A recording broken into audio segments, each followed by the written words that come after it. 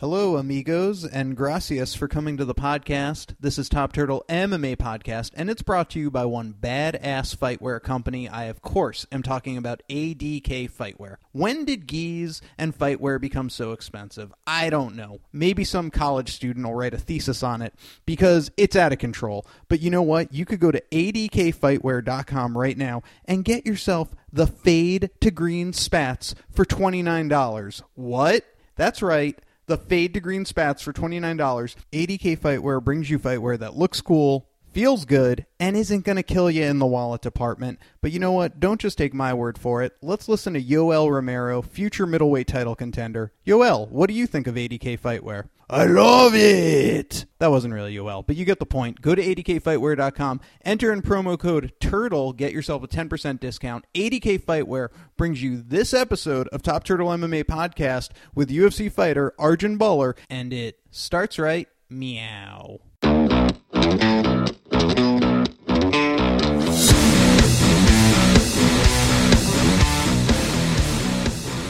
This is Daniel Gumby Breland with Top Turtle MMA on FlowCombat.com, and we have the pleasure of talking to Arjan Bhullar, who fights Adam Rojicek at UFC on Fox 29 in Glendale, Arizona on April 14th. Arjan, I want to start with a kind of an unconventional first question here. So our first interview we had scheduled for a couple of weeks ago, but it got postponed due to the birth of your first child. So first of all, congratulations on the birth of your first child. And second of all, what's it sort of been like getting back to training after, such a monumentous event in your life? Yeah, thank you for that. It's been amazing. Obviously, adjustments and priorities have shifted, all that stuff, but it was all pre-planned. We knew her arrival was any day, and we had a great plan in place to kind of help me stay the course on the upcoming fight that's coming. And so excited, happy, all that stuff, but at the same time in the gym as needed and on track as needed. Yeah, and I've heard fighters, too, say before in the past, Donald Cerrone just said it with the birth of his child on the way, that he feels extra motivated to go in there and perform for his son or daughter or whatever one he's having. Do you feel extra, pressure to perform for your daughter? For sure. It's not. I don't consider it pressure. I consider it motivation. I consider it extra purpose to the which adds to the motivation and purpose I already had. So whatever we were, kind of training with and using as fuel has just been, multiplied. And, this is the ultimate motivation. If you ask me, you got a pair of eyes that look up to you and and a human body that now relies on you. So if that's not motivation enough, I don't know what it's going to take. Well, we're excited to hear it. So let's talk a little bit more about the MMA world around you, too. So last time we had you on the show, you stated that you thought that wrestling was still king in the MMA world. Obviously, looking back at the last title fight in your division with the Stipe Miocic's performance, and then Daniel Cormier getting the next title shot, do you sort of feel vindicated by how well that wrestlers have started to do in the heavyweight division? They've always done well. Look at it historically. Whoever has stuck around the longest and dominated, it's always been wrestlers, especially in the upper weights, because any one shot is a kill shot at the upper weights. So you need to know how to wrestle. And for sure, I watched those fights closely, especially my guy Cormier, and now we get to see both of those guys tangle, Stipe and him. So I'm excited to see that, and excited for the sport of wrestling. It needs to get the credit it deserves. Yeah, and you mentioned being excited about seeing those two wrestle because they both are phenomenal wrestlers. Who do you think has the advantage there when it comes to that fight? I think it's going to be a heck of a fight. I think DC brings a lot of stylistic questions to this matchup that previously have been unanswered by Stipe. He's never fought a fighter like Daniel, someone who can wrestle him, someone who can come forward on him and last the entire 5 rounds like Daniel Cormier will. So those are big question marks, and in return too, he offers the challenges that DC maybe hasn't seen as well. Someone with that kind of size and athleticism that Stipe has, and to be honest, Stipe's broken the record for championship defenses, so he's seasoned. So it's going to be a great fight, great matchup. Obviously, I feel Daniel's going to take it. He's been successful at heavyweight. He's been successful at light heavyweight. He's the greatest of all time, and I think he's going to prove it again come July 7th. There you have it. So let's talk a little about your fight. So you're fighting Adam Rozoric, who won his debut back in November. Now, he's like 5 inches taller than you, and I'd imagine he's got quite the reach advantage here, too. Without giving away too much of how you plan on dealing with that, how do you deal with the difference that's so great? I've been in there with guys with that kind of height before, that kind of reach advantage in the fight game, in competition in wrestling. I'm used to being, the smaller guy, but the guy with the better footwork, the guy with a more speed, more power, more gas tank, better skill set, more insides than any of these guys. I'll bring the fight, and that's what I intend on doing with Adam. I'm going to come forward. I'm going to be up in his face. I'm going to beat him up for the whole time. Yeah, and we're super excited to see what you're bringing again. And I want to take it back to your last fight a little bit, too, because you won your debut in September. It seemingly looked like you got through the fight without, too much damage. Was there a reason why it took so long to get back in there as April? Or was it sort of just going back to the drawing board, working on some things? No, both. We're obviously working on continually getting better, and which I have. And that will be always the formula moving forward. But at the same time, we were also looking at, the timing of the next fight and where is going to be very key because, we want to be able to connect with Indian fans if possible. So we were looking at the schedule, and there weren't too many cities with major Indian populations. You had Texas, you had Charlotte, you had, a few of these, but none of those really made sense. The London, England card made sense, and we made a move for that. It didn't work out. We've got April 14th in Glendale. April 14th is an Indian holiday. It's our Cinco de Mayo. It's called Vaisakhi, and it's celebrated worldwide by all Indians in all six. So it's going to be phenomenal. We couldn't have had a better date to capitalize on for other opportunities in terms of marketing and promo and making a greater impact by fighting. So we've got some amazing things coming up. I'll be in the Phoenix area in the coming weekend, doing promo work down there at the Phoenix Suns game with the Warriors, meeting with the Indian community down there, basically a month out from our fight. And even the day of the fight, you're going to see there's a couple of things we have planned to help celebrate this Indian holiday with the UFC. We partnered up for some special things come fight night, so it's gonna be a cool next month, man. Yeah, and we had heard that you were cleared to wear a turban for the event or for your walkout, which would be the first time a UFC fighter has ever done that. How did you go about getting the UFC's clearance for that, and were you sort of surprised that they were open to the idea? No, I think it was. I said it before, and I'll say it again. I think it was, either miscommunication or we didn't foresee that challenge, and we didn't bring it up ahead of time. And employees on the ground can't make those kind of calls. Mm-hmm. It was the first time something like that had come up, and I completely understood that. And we connected with UFC Legal and the higher ups after that fight. And now ahead of this one, just to make sure, we don't want to go through this again, and they're on the same page. The company sees the value of allowing diversity and inclusion and connecting with Indian fans, and that's where I think they're coming from on this. And on our end, for me to be able to do that for my people, that brings me great fulfillment. And again, the fight is on an Indian holiday as well, so it's perfect that it's all coming together for April 14th. Yeah, that's really exciting. In a great time to be tapping into a market that maybe we don't have too much too much tapped into in the past. I do want to transition real quick here to a different topic too, because while we have you on, we know that you have connections to the WWE, so we feel remiss if we would not ask a question about it. So knowing that you're a wrestling fan and knowing that, you and Jinder are really close, sort of what have you thought about the transition from MMA to WWE that some of the fighters like Ronda Rousey have made, and whether or not you would ever be interested in the same thing? Yeah, I'm a big fan of Jinder, big fan of what he's doing over there. I think he should be the U.S. champ already, but he's working on it. And for me, I've always been a fan of pro wrestling growing up, obviously.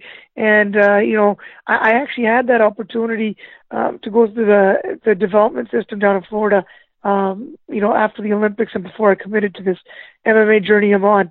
But I think it goes, you gotta have, Jinder said it best when Ronda came out, you have to have passion, for that, to be able to do it day in, day out. They have such a grueling schedule. That part is challenging. I like competition right now. I have passion for the entertainment aspect for sure. But down the road, anything can happen. I would love to be able to dip into there. It just makes sense. I've been a fan for a long time, especially when my competitive bug has kind of, come and gone. I think that would be a logical step, and we'll cross that bridge when we come there. Yeah, well, we're certainly glad that you made the MMA step first. Once again, ladies and gentlemen, Arjan Bhullar fights Adam Razorek at UFC on Fox 29 in Glendale, Arizona on April 14th. Arjan, we thank you so much again for the time. We really appreciate it. Thank you. Appreciate it, Dan. And we, of course, are Dave and Dan with Top Turtle MMA on FlowCombat.com, and that was our interview with Arjan Bhullar. Dave, what'd you think? Yeah, Arjan Bhullar, very exciting because, we've talked about this a lot. Heavyweight division in UFC needed some new blood, and this is new blood. He's 1-0 in the UFC, but all the potential in the world. And, between him and Francis Ngannou, obviously, and hey, now I don't want to get sidetracked here, but one performance does not make a man. It was his first title fight. Francis Ngannou is still a thing, even though he's an older guy. And someone like Arjan Bhullar, this is the life that needed to be injected into the heavyweight division.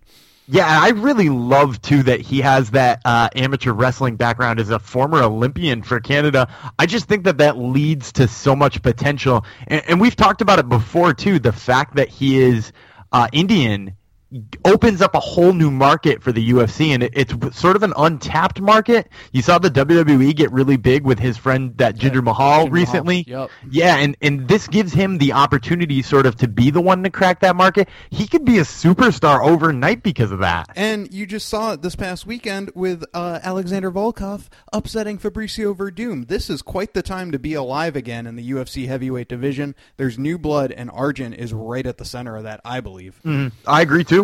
All right, Gumby, we laid this out on our Twitter. The next couple of weeks, our combat countdowns are going to be centered around and paying homage to Khabib versus Tony at UFC 223 in Brooklyn. And we're starting with, this week, Khabib's top 5 performances. Next week, we'll go to Tony's top 5 performances. Then we'll talk about the greatest lightweight matchups ever, because we think this is, on paper, the greatest lightweight matchup we've ever had. Knock on wood, God willing. Let's hope no one gets a tiramisu injury, no weight cutting issues, no nothing. We want this fight to happen. And then after the fight, that following week, we will count down the top 5 greatest UFC lightweights of all time, because we imagine the fight results will play heavily into that. One of these guys is going to cement their legacy that week. So let me start with this, Gumby. How excited are you for Khabib versus Tony?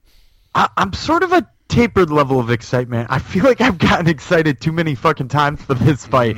UFC fandom self doesn't want to get too excited for this. But as far as this fight card on paper, certainly, even apart from the main event, this card is freaking sick. So even if for some reason something did happen to this fight, this card would be exciting. But I'm hoping to God. Like who? Like who? Who are you excited about?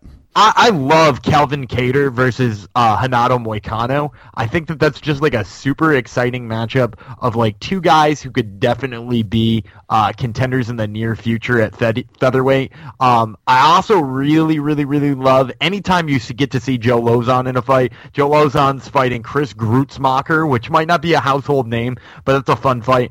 You can't not get excited about Michael Chiesa, Anthony Pettis. There's Al Iaquinta, Paul Felder. Oh, yeah, Ray Borg versus Brandon Moreno is like a legitimate flyweight fight there. And then even if you go all the way to the first fight on the Fight Pass prelims is Zabit Magomed Sharipov versus Kyle Bochniak. That's the first fight of the night. And that's crazy. We know we've discussed it on this podcast. If you are a loyal fan, and we thank you for that, you, of course, can listen to us wherever a podcast is being streamed, write a review, give us a subscribe. We really appreciate it. We are huge Zabit fanboys. Like you said, he's kicking off the Fight Pass prelims. And not to mention, we got the Rose versus Joanna rematch, which I'm very excited about. Did I necessarily need the instant rematch? No, we talked about that, but it doesn't make me any less excited for it. And now I got one more thing you should be excited about. Let me ask you, on a scale from 1 to 10, how excited are you about Alex Bruce Leroy Caceres versus Artem Choo Choo Lobov? Yeah, I'm about a 5.5 on that, but I will tell you,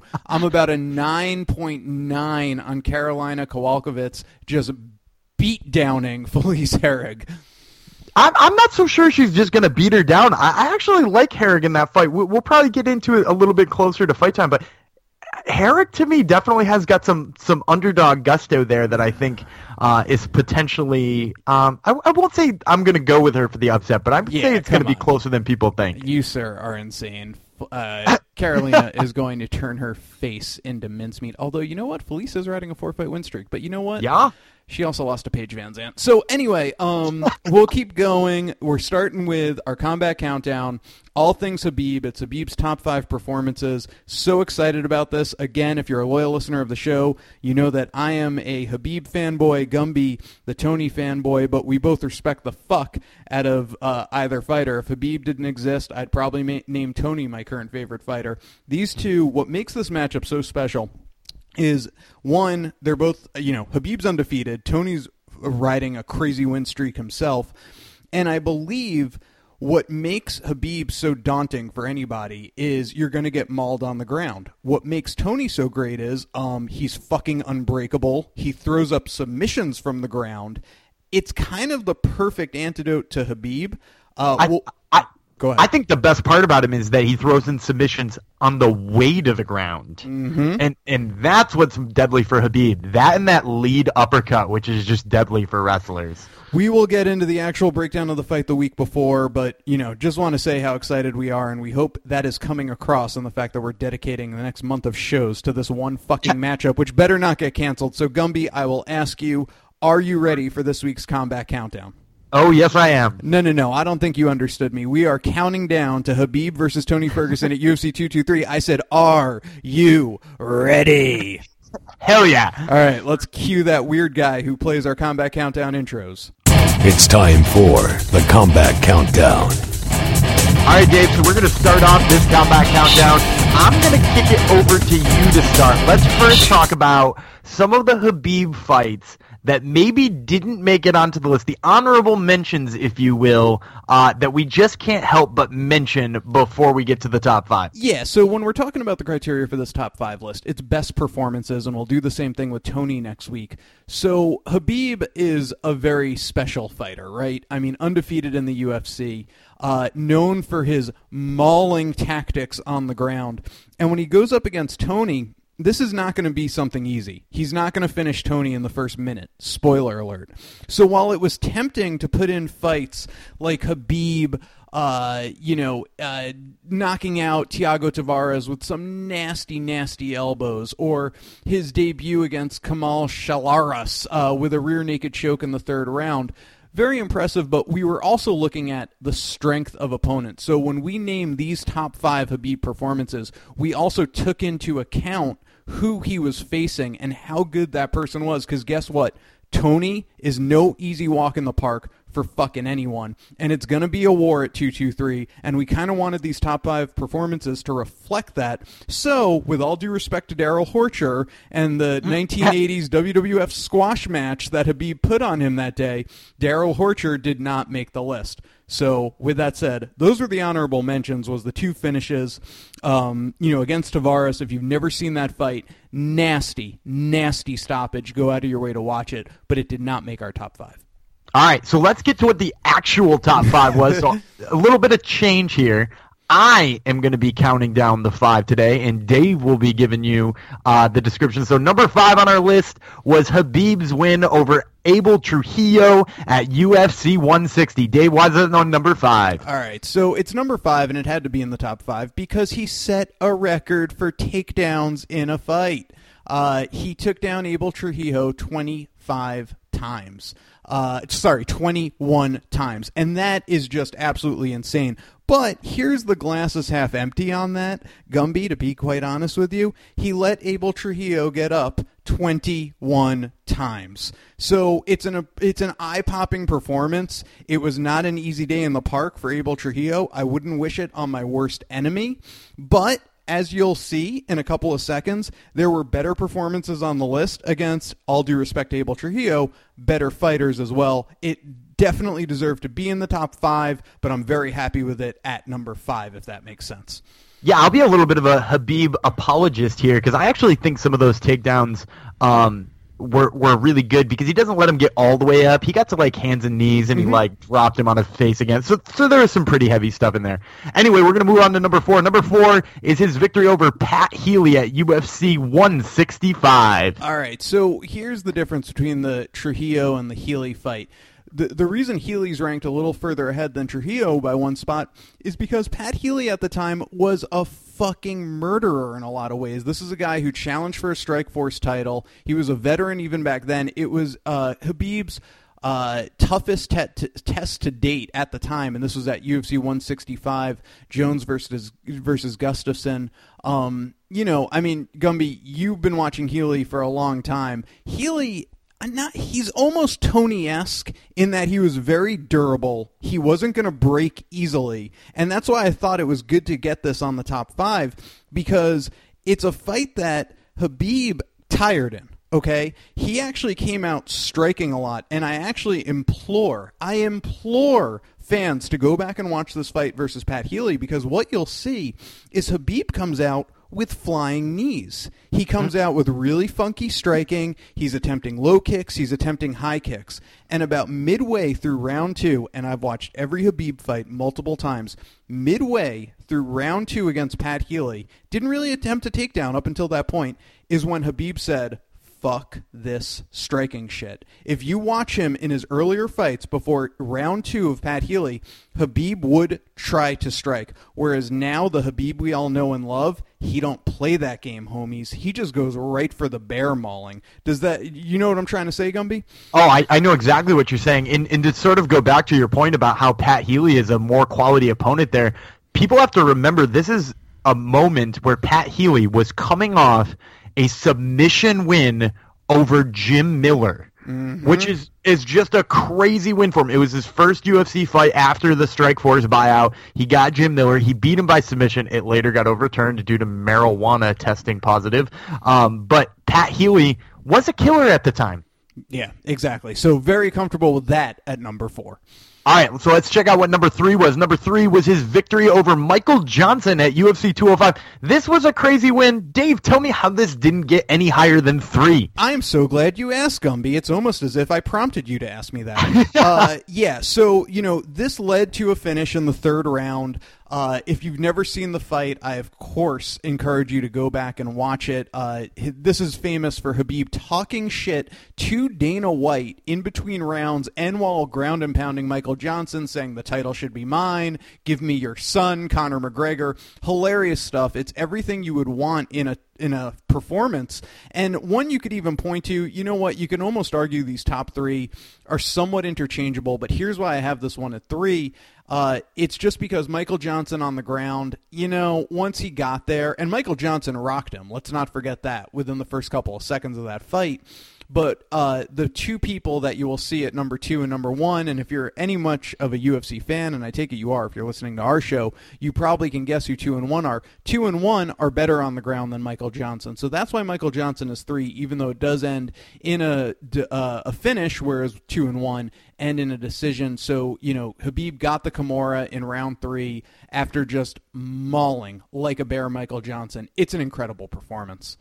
It is definitely an incredible performance, but not as incredible as our number 2, which is his victory over Edson Barboza at UFC 219. That's right, and this just happened. Khabib outstruck Edson Barboza 89-25, landed 4 takedowns in the fight, as opposed to only registered 2 takedowns for Michael Johnson. Why is that? Because once he got Johnson down, it was just 5 straight minutes of a mauling each round. With Edson, though, there's this famous scene in the fight, and I think Joe Rogan brought this up. It should really be like a meme. It's Edson's face. Round 2, I believe, it's round 2 after Khabib takes him down again. He kind of got his second wind under him. He thinks, oh man, maybe I'm going to come back here, score some crazy kick like Edson Barboza does. And no, Khabib just said, I'm dragging you back into the ocean where I am the shark. And the look on Edson's face, he looked like a prisoner captured behind enemy lines. So again, go back and watch all these fights in the lead up to Tony. They're all great. They're all showing Khabib at his very best, just mauling people to death. And the other thing I really liked about the Edson fight, he hadn't fought in exactly a year over Michael. He had just beaten Michael Johnson at 205. That was in November of 2016.